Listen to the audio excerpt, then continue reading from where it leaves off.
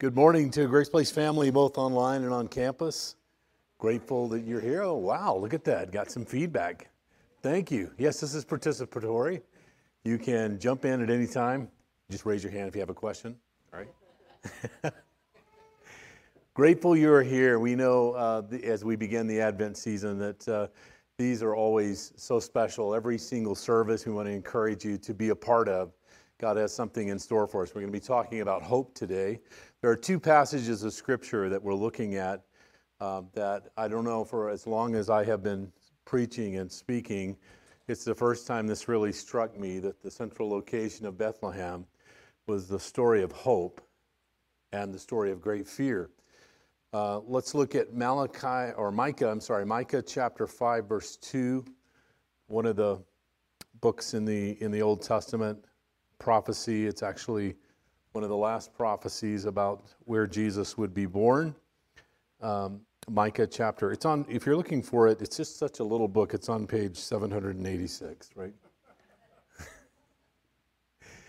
We do have some of the study Bible still available in the back, and our team would be glad to help you at the connections table. If you'd like to get some of those, we ordered them. They were lagging behind, and we keep forgetting to tell you they're here and ready. So they'd be happy to serve you and get you one of those if you need one. Micah chapter 5, verse 2. And then we're going to be looking at Matthew chapter 2, verses 16 through 18.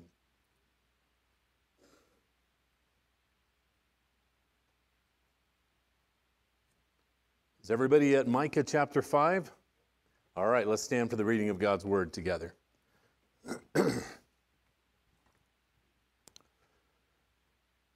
But you, Bethlehem, Ephrathah, though you are little among the thousands of Judah, yet out of you shall come forth to me the one to be ruler in Israel, whose going forth are from of old, from everlasting.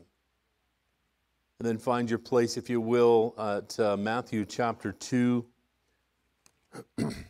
beginning at verse 16.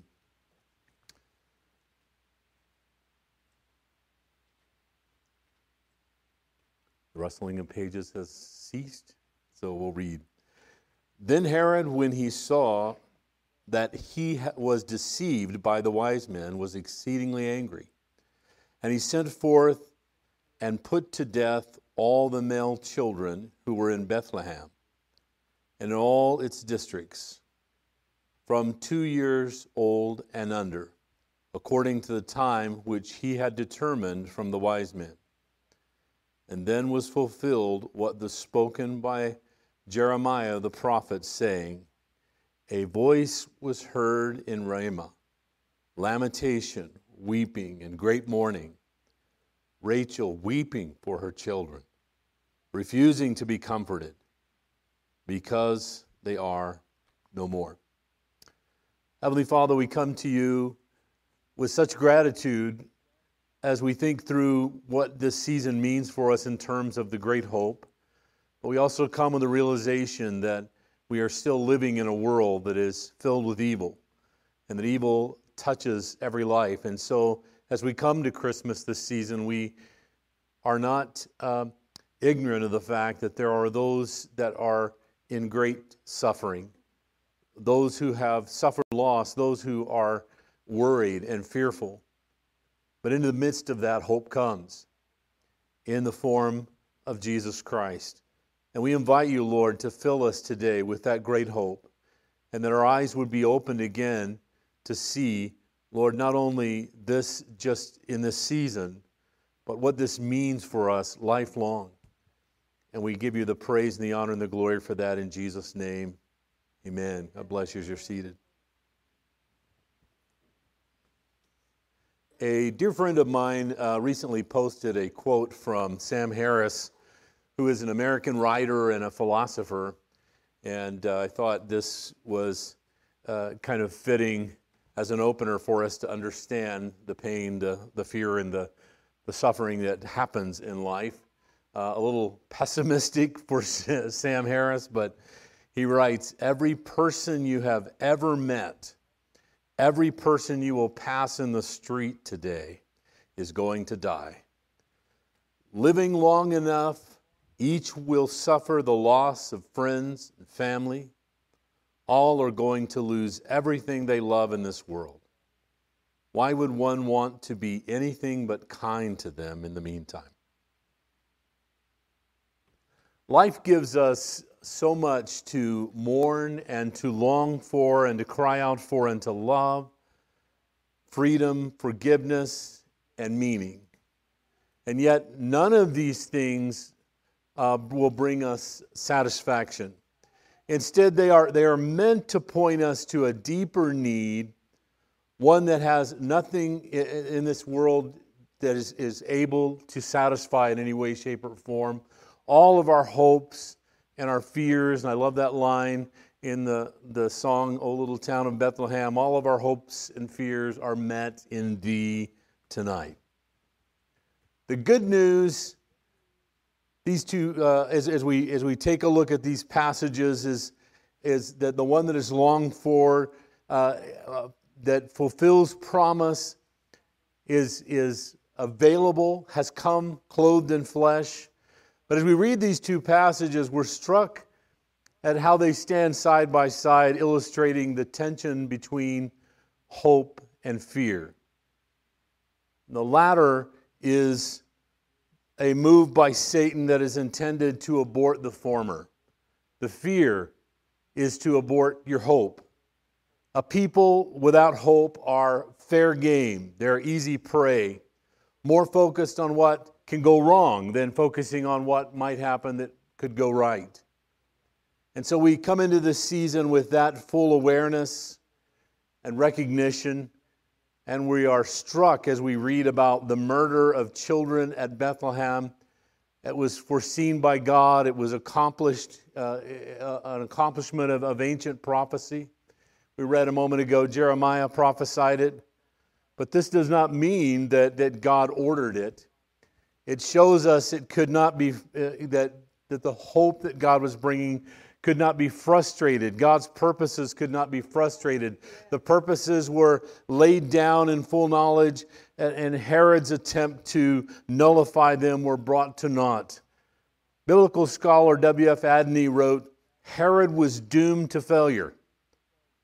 His guilt was not the less because his crime was useless, but his power as an enemy of Christ is thus shown to be quite futile. Nothing can ultimately frustrate God's great design. Godly hope cannot be defeated. You see, the first Herod was not allowed to touch him when it was essential to God's plan that he should live. The second Herod was permitted to have a hand in his death, but only when the time had fully come and when the divine destiny was fulfilled. By means of the cross, Jesus gave up his life. The opening words of Micah chapter 5, verse 2 that we read a moment ago, but you, Bethlehem, begin the promise of hope. The foretelling of a coming of a tiny baby who is the king, who would be our king at one time. And then note how swiftly, as we look at the passages, that the enemy seeks to come in and to remove hope. And so wherever God has planted hope in you, wherever the promise of hope is for your life and what God has in store for you, immediately the enemy comes to disrupt and destroy that hope and to supplant fear. And this was the case here. Within a sense of immediacy, it says, he sent forth, speaking of Herod, and put to death all the male children who were in Bethlehem and in all its districts from 2 years old and under. The story of Herod's brutal paranoia shocks us awake, and it helps us to understand why Jesus had to come in the first place.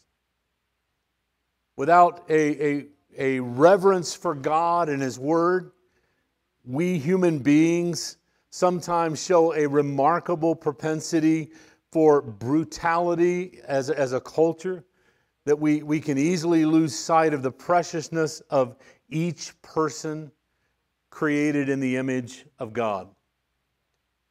The slaying of innocents reminds us of how easily we could all slip into the mentality that puts personal protection, our own reputation, our positions above the rights of those who are vulnerable and powerless.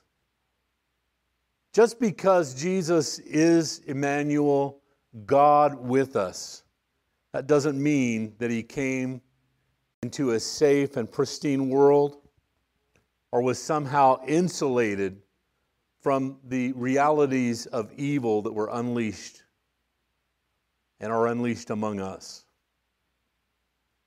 As we read through this, we get a picture of how that at the coming of a precious gift from heaven, a brutal world awaited him. And isn't that the core of the gospel story?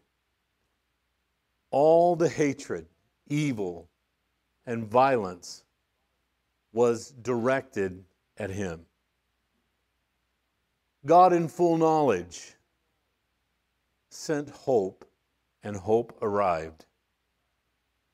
Though you are little among the thousands of Judah, yet out of you shall come forth to me the one to be the ruler in Israel, whose going forth are from old, from everlasting. You see, when Christmas comes in any year, refugees will still be fleeing some horror in faraway homelands or near. Powerful people will still be threatening the vulnerable. Death will continue to stalk the unsuspecting. And into this madness and this want and this evil, God comes to give life, to show the way, to fulfill hope. And this too is the gospel. The image of salvation in the midst of cruelty is accurate. You see, a shallow faith that we could have will not want to hear about the murders of children. And yet we live in a nation that accommodated it and still does. But such horrors are not ended by failing to hear about them, recite them, remember them.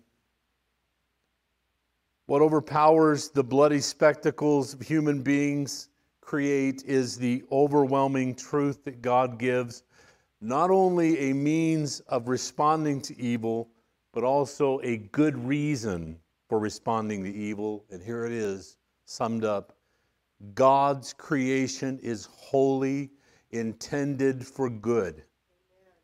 Every life deserves a breath and life. Every life has a purpose. Every life has a calling and a mission and a place in God's economy. We cannot avoid noticing as we read through these passages together and remember the story that there was a warning for Mary and Joseph of what was happening, what was coming to their doorstep. And they were able to take what they had and flee to Egypt and safely be there.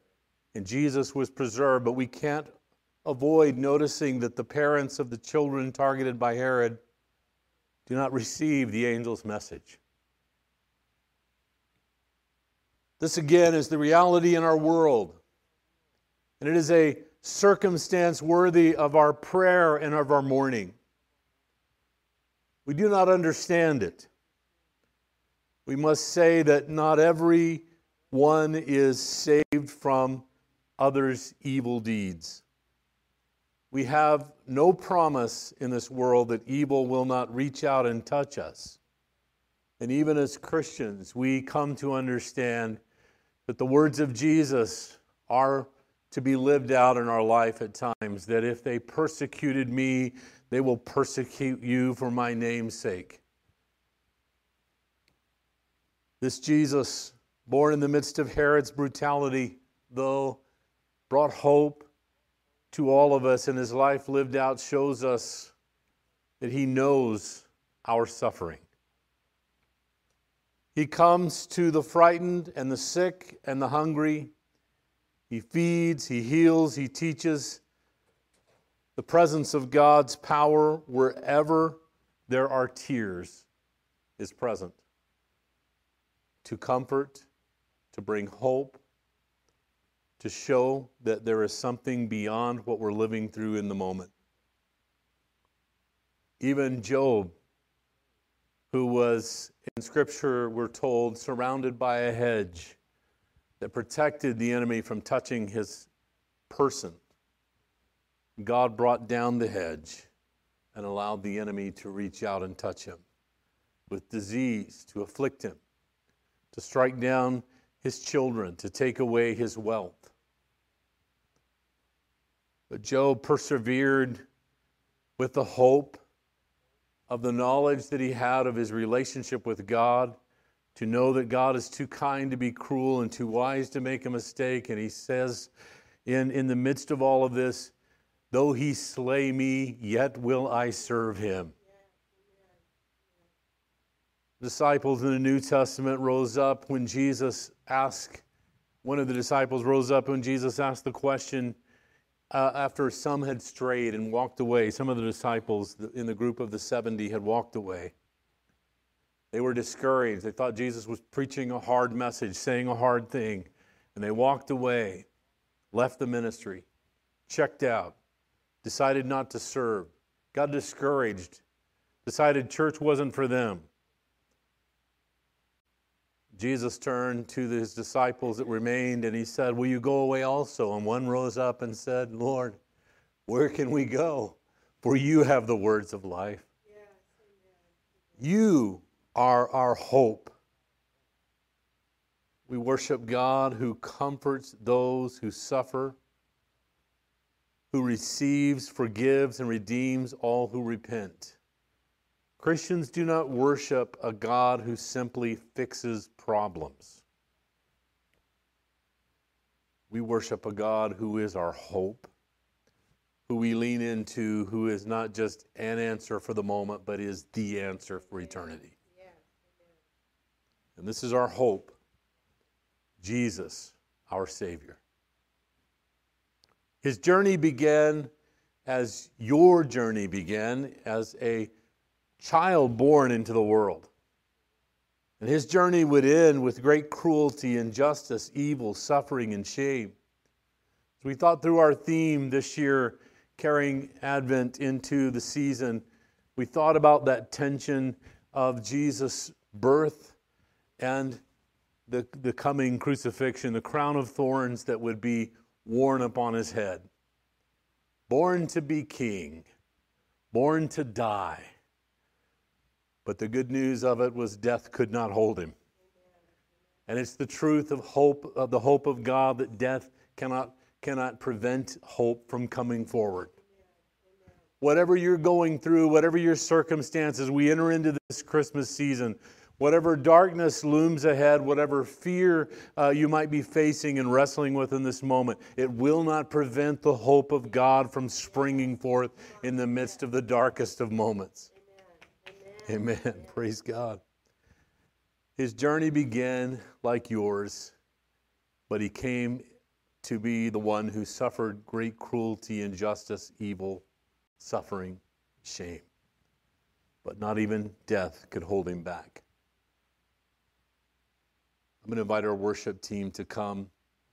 We opened this morning on our Advent with the song, O Little Town of Bethlehem, and thank you, worship team, you did such a fantastic job today, and thank you, Brianna, for doing this for us, leading us into this.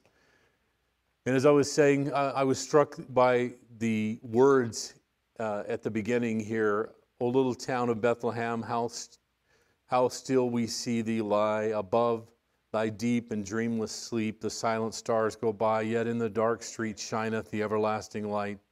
And here it is, the hope and fears of all the years are met in thee tonight. He is the fulfillment of hope, the hope eternal that we have. And his challenge to us, and we're going to lead that way in prayer in a moment, for those of you online, those of you on campus, his challenge to us is that there's not that there will never be fear, that at opportunities to fear and to worry about things that are coming, but that we appropriately align our fear. As Matthew is written in Matthew, Jesus said, "Do not fear those who kill the body," in Matthew chapter 10, verse 28, "but cannot kill the soul. Rather fear him who can destroy both soul and body in hell." Fear is Satan's attempt to cancel hope for your life, to get you to move a little right or a little left of where God's taking you. Because we all travel through valleys, the valley of the shadow of death, the valley of tribulations and trials. And he wants to divert us in those places, to get us to abort the hope that God has. But it is in this season and this reminder to us that Jesus is our hope, that we can press forward in the midst of that because we're not walking alone. He's walking beside us even in the darkest hours, even in the greatest fears, even in the worries that consume us and keep us awake at night. He invites us to, hey, place your fear in the right place. I'm going to see you through. I'm your hope. I'm bringing promise out of this. Don't let the enemy cancel your hope. And so I want to pray this morning for people who find themselves gripped with fear, for people who need a fresh view of hope in Christ Jesus. You have found yourself, as we enter this season, in a place of allowing the fears, the doubts, the discouragements to direct decisions that you're making. You heard God's voice in an earlier place, and now you're saying that's too big of a mountain, we can't take that, we have to pull back. We're watching around the economy in America, and we're seeing things starting to stir and happen as a result of the economy beginning to go down. Jobs, layoffs. And there can come this place of living in fear, where we huddle up and we're in a place of fear, and we're actually allowing the enemy to bring the fulfillment of what he wants to do because we're not moving forward with God. When armies are marching and moving forward, their enemies are never really aware exactly what they're going to do. But when they camp and they stay a long season in a place, they become an easy target for the enemy to come and to see down in the valley and to attack and strategically lay traps for. God doesn't want us just sitting, waiting, so the enemy can lay traps ahead of us. He wants us to keep moving, to keep advancing. And so I want to pray with those first online. You are sensing in this season tremendous fear. It's paralyzed you. It's paralyzed your family. We want to lift you up to the Lord today. Heavenly Father, we come to you in the name of Jesus for our online church campus, and we are thankful and grateful for them, Lord. And we ask you that they would not grow weary in well-doing, but God, that they would understand that the hope of Christ is available to them, is drawing them into great promise and great victory if they will continue to move, even though it looks discouraging, it looks difficult, it looks dark in this season. If they keep pressing forward, the great hope, the great promise of Christ that you've made is fulfilled, is going to be fulfilled. You're going to bring it to pass. Lord, maybe that's a season where they have been touched by sickness or, Lord, by financial difficulty or marriage infidelity, whatever it might be. There's nothing too big for God. That the hope of Christ is big enough to rise if you will invite Him in and continue to go forward and press in. The promise and of the hope is going to be fulfilled for your life. We are so grateful for that, Lord, so thankful in Jesus' name. We thank you for that. I want to ask you to stand with me, those of you who are here on campus. And as our worship team is leading us, there's something that is fearful in your life, that has been challenging, that has been difficult. And you need the hope of Christ to stir you up and to encourage you. I want to pray with you. And any members of the prayer team or leadership that want to come and join me this morning, please feel free to do that. We want to agree with you today that God is going to fill you with hope in the midst of darkness, in the midst of difficulty and challenges.